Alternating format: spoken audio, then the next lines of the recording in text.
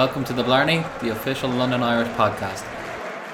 Hello and welcome to episode 25 of the Blarney. Coming up this week, we bring you a roundup of how our international stars are doing with less than 50 days to go until the start of the Rugby World Cup. And we bring you an exclusive interview with new assistant coach Clark Laidlaw.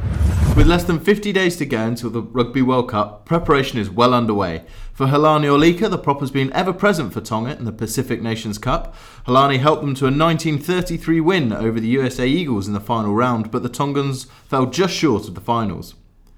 Asaili Tikaratuma's Fiji will face off against Samoa in the final, the Fijians finishing the group stages with a 27-22 win over Japan.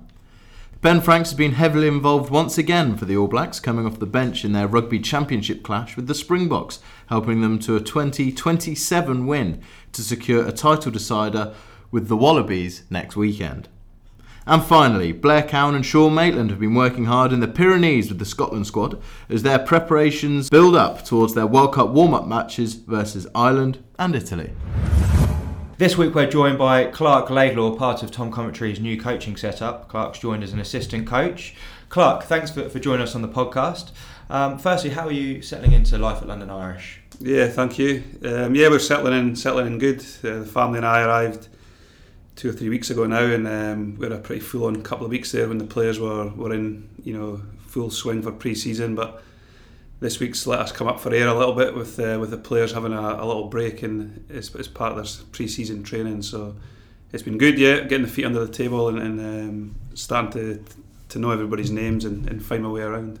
And you moved to London Irish having spent 7 years over in New Zealand. Can you talk us a little bit about your time over there and obviously most recently your time with the Hurricanes as well?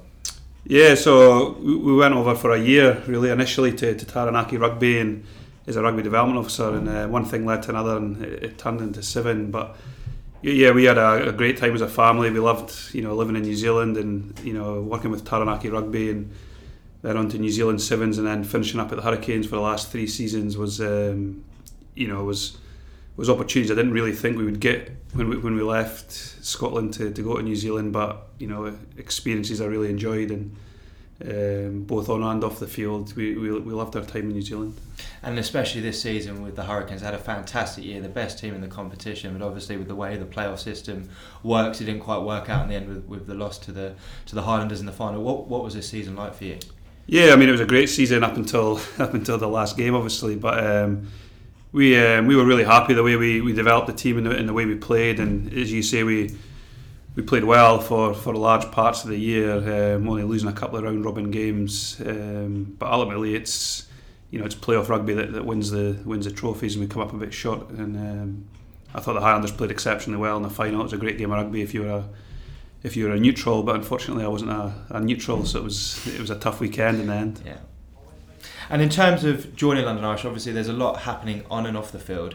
Is it an exciting time to be joining the club? Yeah, I certainly think so. It was one of the appeals I think for Tom and I and Grant to come across from New Zealand was the club are ambitious and it's changing times. There's been a lot going on and off the field over the last 18 months, and when we met Bob way back in November when we first had a chat to him, he sold that ambition and the drive for the club to make change and improve, and once Tom had agreed to join the club, that made it a little bit easier for me. He's a head coach that I respect and look forward to working with. And in terms of pre-season, we're obviously just coming to the end of the first week off for the players, having been back a month. What have you made of things so far? Yeah, well, it's been good just to have a couple of weeks and sort of look and start coaching a little bit. We've not overcoached at the minute. We're just having a really good look at the players and trying to profile the group we've got. And ultimately work out a game plan we think can suit London Irish to play well. So it's been really worthwhile having those 2 weeks just to have a really good look at the players. And as you say, with the week off this week, it's given us time to sort of reflect on those 2 weeks and start planning this next block where we finish up with the game against Munster with our pre-season camp. So it's been ideal really to get a couple of weeks and then get a week off. And will the focus obviously during the next block leading into that Munster fixture be a bit more sort of more rugby in terms of attacking plays and defensive structures, more of that? Yeah, certainly. Yeah, certainly think we'll try and imprint our game or the start of our game, and put enough in the bank that we can play against Munster, and have a decent performance. Ultimately, after that game, will be another point where we'll reflect and have a really good look. We'll have played a game of rugby, which will be great. Sometimes you coach a little bit blind at this time of the year, especially with a new group. So we think we know what's important, but I suppose until you play a couple of games, then you really know where the group's at. So that game against Munster in the week across in Ireland will be great for us, just to spend time preparing for a game and really getting to know our players even better.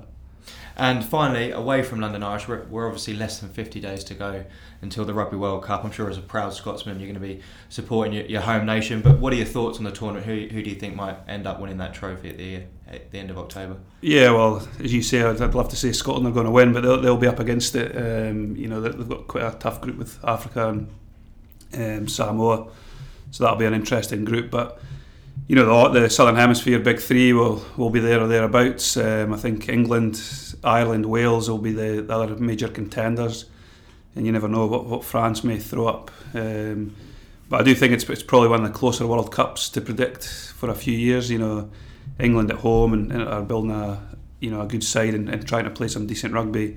Wales and Ireland have proven the last few years that they can compete with the Southern Hemisphere teams. So I think I'm really looking forward. I was in New Zealand in 2011 and seeing the sort of passion and the enjoyment that tournament brought to New Zealand, and it's great to be in a country again where the World Cup's going to be hosted. I'm really looking forward to be able to go along at a couple of games and watch the games firsthand. Perfect. Well, Clark, thanks very much for taking the time to join us. All the best for the season, and hopefully we'll speak to you again on the Blarney podcast. Thank you. And that's it for this week. A shorter podcast as the players have been off this week, but we'll be back next week with all the latest interviews and news from the London Irish camp. Until then, make sure you subscribe and leave a review.